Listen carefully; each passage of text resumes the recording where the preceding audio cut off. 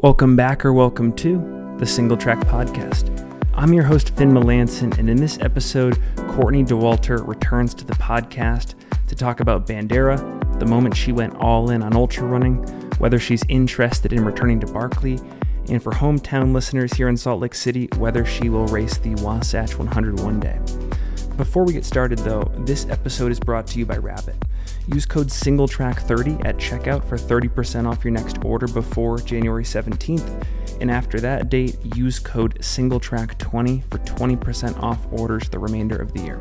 This episode is also brought to you by Gnarly Nutrition, my nutrition of choice training for ultras. Use code SingleTrack20 on their website for 20% off your next order there. Thank you so much for supporting the show with your discounted purchases at both Rabbit and Gnarly. And with that, let's get started. Courtney Dauwalter, welcome back to the Single Track Podcast. We're back. It was so fun to watch your race unfold on Saturday, and we were talking about this offline, and I had to retell the story live.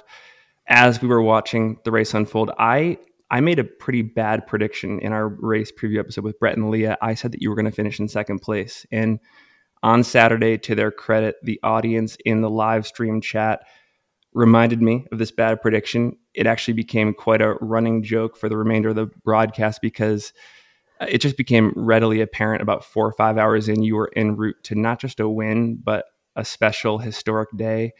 And yeah, I took a lot of bullets for the last 4 hours of that podcast, or live stream, but it was so funny and it was a great day. And anyways, great to have you here. And I've been really looking forward to this conversation. Well, I'm sorry you took some bullets there, but I appreciate that you picked me at all. So thank you. First sub 9 hour women's victory at Bandera. You broke the course record, I believe, by roughly 8 minutes. You took down a pretty stout Stephanie Howe course record. I'm curious, does this racing experience ever get easier for you, or at least routine? Like, does it get easier to experience that quote unquote pain cave that you've patented? Oh man. Well, one cool thing is that Stephanie Howe and I have known each other since we were like 12 or 13, maybe. Wow.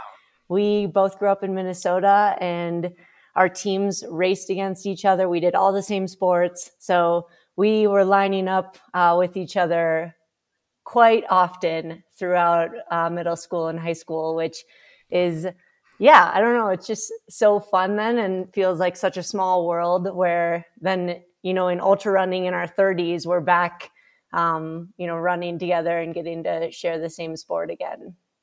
That's so cool. And actually, that reminds me, we had Garrett Heath on the podcast about 6 or 7 months ago. Did you go to high school with him and compete with him as well? We didn't go to high school together, but he was, just down the road. So our schools competed also all the time. And, wow. Yeah, such a small world. I was just sitting outside a, cafe in Chamonix this summer and drinking a beer with my husband, and he walks by and I was like, Garrett? It was the craziest thing to happen because I don't know. It was just like the timing and, the place of it all. And so another small world experience there. But yeah, growing up in Minnesota was really cool. And now to, share it with all these people still is special. I think like you said, is it easier to access the pain cave or to race? And I think, like in the past couple of years, I race less frequently. And so it just feels really special, like a special opportunity every time you put on a bib to like get the most out of yourself for that day. So It's not easy, but it's like, I guess my attitude about the pain cave is that you can't summon it, at will. You don't get to snap your fingers and suddenly arrive at it. You have to be working to get there. And so whenever I get that opportunity to put in the work and get to the cave, actually, I want to embrace it and go all in on that. When you crossed the finish line on the live stream, Leah had the microphone. I think I heard you say, quote, "That was such a hard course." What were the challenges you faced in this one? Ooh, I got worked. everyone going into it was like, it's a second lap race. Like, don't mess up on the first lap, have some legs for the second lap. And if you can minimize, the time difference, then it's a good day. So I knew it in my brain, but yeah, that second lap just like kind of ate me up. It felt so hot, and I was just like not prepared for that feeling yet, being, in January in Colorado. And my legs were just like getting toasted. So it was definitely a visit to the pain cave, and it was definitely like using my brain as hard as I could to power my legs to keep moving, even when they felt like we were just slogging through molasses. Zooming out just a little bit from Bandera, and I want to come back to it in a second. My colleague Brett and I were talking on the live stream, and he noted, I think in both the preview episode and during the broadcast, that you're seemingly only getting better as a runner from a results standpoint. You're winning the biggest races, you're setting course records. I'm curious, does it feel that way in training too? Like, do you experience like more flow these days, better execution, better recovery? Like, do you notice in the data that things are getting better? Talk about that if you don't mind. I think my, like each year and each season for sure, I'm understanding more solidly what the core of my training looks like and what I like to do no matter what race I'm training for or what I'm doing. Like the core of it stays the same. And then maybe, I'll get a little specific on some branches out of that core. But I think I'm like understanding more what I like that core to look like. So feeling like there's a good base there, but I also really view it as like a puzzle and tinkering with those pieces and figuring it out and trial and error and failing. I think that's all a really fun part of it. So with the core set, I like to like play around then with, I heard about this thing, or, I want to try this sort of run or whatever. And like inserting new things all the time just to see what that's like. Right on. One of the things that we talked about last conversation is just how intuitive you are when it comes to racing. And I wish I had followed up with this question when we last spoke, but I want to ask it here. Where does your ability to not overcomplicate things come from? Is it a personality-based thing, or is this something you've worked towards over the years? Probably a combo, I guess. I think like in general, I view running as like not that complicated. So just keeping it simple and not stressing about every little thing or even any big thing. Like you just can do what you can do and that's it. Yeah. But also I grew up in Minnesota with really fantastic coaches. And so I think by just coaching me through all my years of athletics there, like built into me what training looks like. And so to me, it's just like, that's how it is. I have this like really good base to go off of because I had these fantastic people leading the way for me for so many years. Is that something that you enjoy? Like I know in other sports, it's common to have like a Rolodex of, your recovery people, your coaches, your nutritionists. In your situation, do you, like with Kevin, for example, do you like surrounding yourself with other people that can think critically about, this part of your upcoming race or like that part of it? Kevin's a huge part of the team. So for sure, having him and his type of brain is really useful. And he's way more logical and like spreadsheet oriented than me. And so the things he'll think of beforehand or when we reflect after will be, different than where my brain goes. But I think that combination can be useful. And I think mostly then just surrounding ourselves with people who like to have fun with it and like aren't too serious, but are happy to like spitball and, lob ideas out if they think of something else. So yeah, it's collaborative for sure. It reminds me, if you think about all like the latest recovery tools and recovery protocols and the science, and I'm thinking a lot in terms of like the NBA and the NHL and the NFL, and even like with the Breaking 2 project with like Kipchoge and those guys, when you think about your partnership with Salomon, are they interested in providing you with similar experiences just beyond like, here's gear and, here is, funding for travel to like UTMB and stuff like that? Like, is there someone in the organization who you get to stay in touch with around like how to train or how to think about nutrition or anything else on the cutting edge of performance?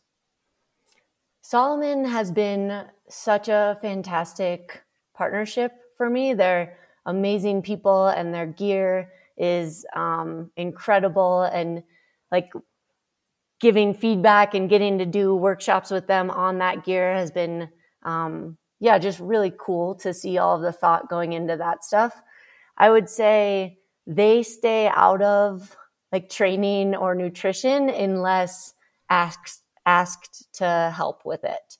Okay. So they're not like trying to give advice on that or insert themselves in that in any way. We do have, like if it's a race where a large portion of the team is going to it, they'll bring a physio. So someone to do some body work that week of the race and make sure, we're as like straight as possible. The joints are connected like they should be. And that's, really useful. And then I would say the other piece that none of it is like the nutrition or coaching, but just gathering as a team for a training camp in the spring is, it happens every year with the Salomon team. And that's like, huge, and just training together, getting to like give and get feedback from each other. But nothing as far as coaching or nutrition necessarily.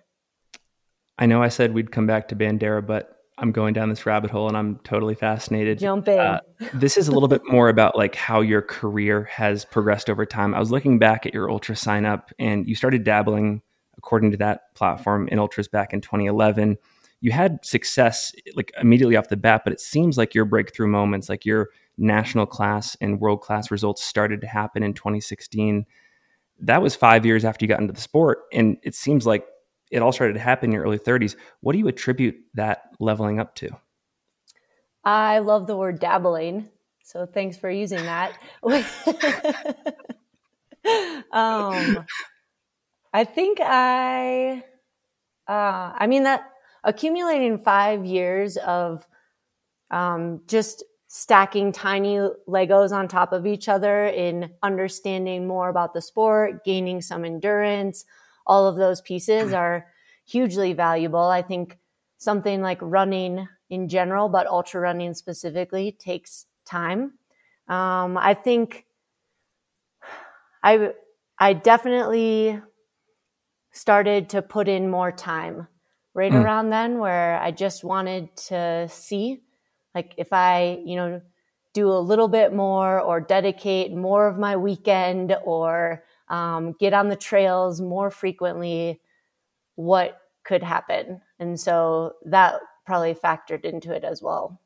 Where did that curiosity come from? Was there like anybody that you were particularly inspired by at the time, or what was the spark? Probably, maybe just in general, like wanting to try to like see if my feet and body could get me to finish lines a little bit more quickly. Yeah. I don't know. I think it was 2015 Run Rabbit Run, where I spent hours in aid stations, just like it was a survival mission, and I was in really bad sorts and just wanted to finish. And I think after that, I probably felt a little bit like maybe I can control some of this, maybe if I do my part more, I could not sit in an aid station for hours, sipping tiny sips of soup like every 30 minutes. I don't know. I would love to time travel back and like actually see, what the gears were doing in my head to make me start putting more time into it. Well, like if you think back to like when you were competing against Stephanie in high school and, in college, what you did, and then even in your 20s, just from an endurance athletic standpoint, were there any moments in those years where you could point to and say like, I totally got the best out of myself there. I've like self-actualized as an athlete, or was there a sense that like, I haven't quite tapped into what is possible yet? I hope to always feel like, I haven't quite tapped into what's possible yet. I don't know. I mean, yeah, for sure.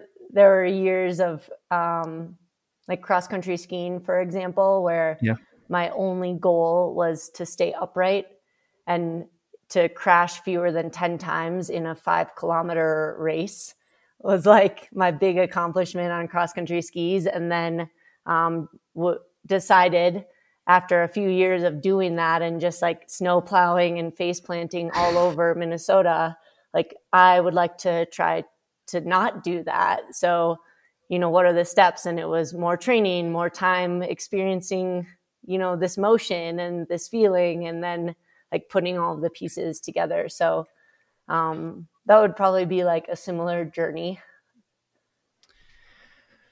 It seems right now, and I promise this next question is connected. It seems right now there are two camps of pro runners. On one side, you have folks like, I'll use Jeff Colt as an example, who like to balance their running with another job. And then there are folks like Abby Hall, yourself, who do this full time. If you reflect back to the moment when, maybe this is 2016 or 2017, when you had the choice to either keep your previous profession as a teacher, I think it was, or to be a full-time athlete, what would you say was the driving force to go all in on this instead of, hedging and keeping another career? I think it was a lot of conversations with Kevin, where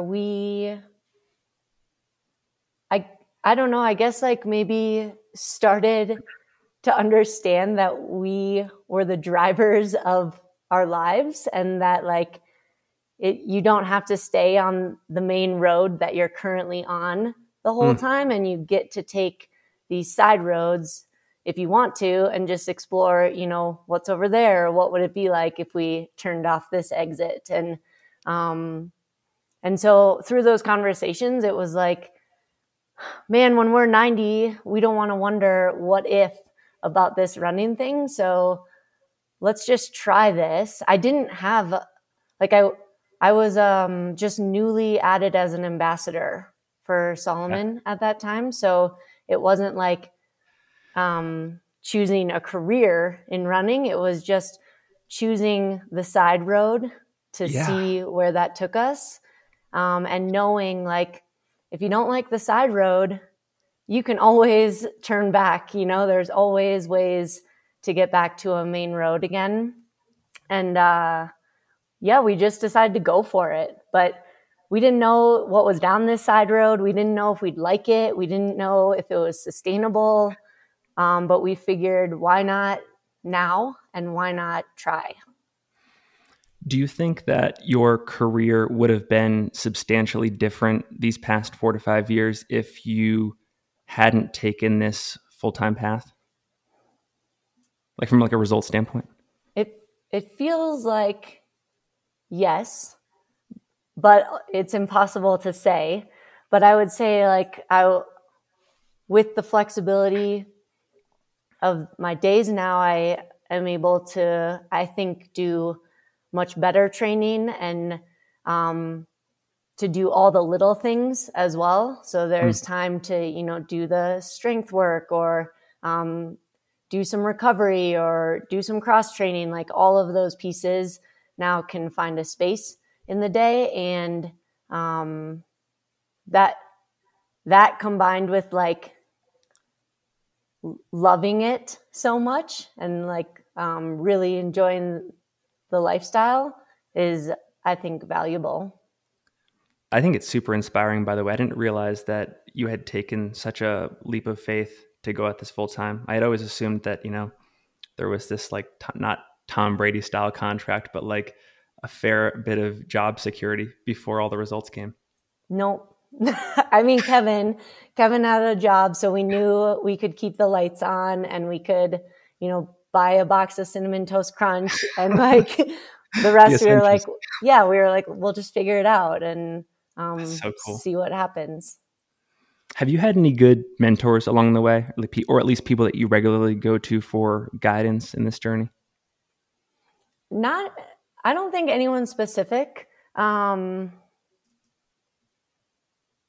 think we're always trying to soak up everything, any wisdom and like any, life nuggets along our paths that we can, but no one specific. I will say partnering with Salomon was really great because I used to race like a lot. I would sign up for every ultra, any ultra, like fill my weekends up. I want to be pinning on a bib as often as possible. And they were a great influence on like, you're not made of titanium. You can't sustain that. And like, don't you want this to be a lifelong, like the focus on health and like, keeping our bodies happy was forefront of their mind, not the number of races. And so I think that was like a really important message for me to hear, because in my early days, it was like, over 12 ultras a year at least. Actually, I'm curious about that. In those scenarios, in the moment when you were having those race schedules and you were executing, did it feel sustainable in the moment? And I asked that with like the idea that like it was just going to creep up on you at some point, and it was before it was too late, you'd be out of the sport, or did you already feel like an increasing fatigue?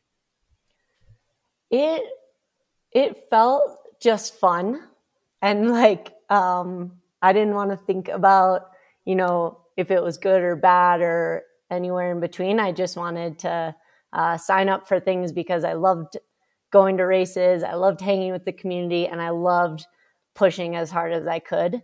But for sure, over the years of doing that, it was starting to be where like by the end of the season, I was just like, woof, I need a minute.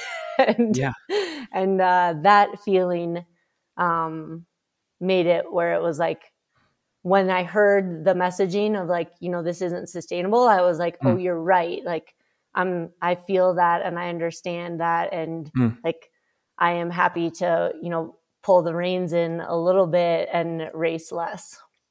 Well, I know you mentioned in our pre-race interview that you took, I think, a full month off in November, and that this whole training block for Bandera was pretty abbreviated. Is that month off a relatively new part of your season-long program? For sure. Probably in the past couple of years, just understanding that our bodies need it, but also that our brains really need it, and to fully reset, fully recharge makes it so heading into a new season, I feel like just as fired up as ever to do it again. And I think it's fortunate, like there's ultras all over the world, so you can race all year long if you want to, but I feel lucky to be in Colorado where, November, December are starting to get snowy. It's the holidays, like all of these pieces adding in where it's like a reminder to just take a breather and do some other stuff for a bit. Also, in our last conversation, we talked a bit about your plans for a Western States Hard Rock 100 double later this summer, and I was kicking myself because after the fact, I realized I forgot to ask, what about UTMB? Could UTMB be on the table next year? So do you have any thoughts about that? I mean, everything's on the table. No, I think, I don't know, this specific Western States Hard Rock combination has me feeling really excited. It's something new that I've never done. They're sillily close and very, very different in the types of races they are. So that's what I would like to focus on this year and just put my energy towards that double and see what happens with it. For sure, though, yeah, I mean, any combination or it's been really fun over the years to switch up my schedule a little bit and to find different ways to challenge myself. And so I'm not ruling out a triple ever, but wow. It's not on this year's list. Are you somebody that likes to plan out your entire year in advance? Like if I asked you what you're considering for September, October, November, December of next year, do you have any sense of what that might be? Of this upcoming year? Yeah, 2023. Yeah, you can ask it for sure.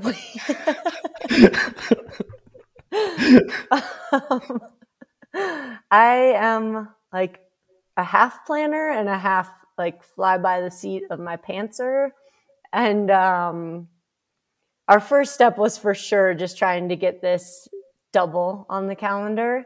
I'm curious how recovery after Hard Rock will go in July and like how much time off I'll take or how my body and brain will bounce back from those weeks of racing.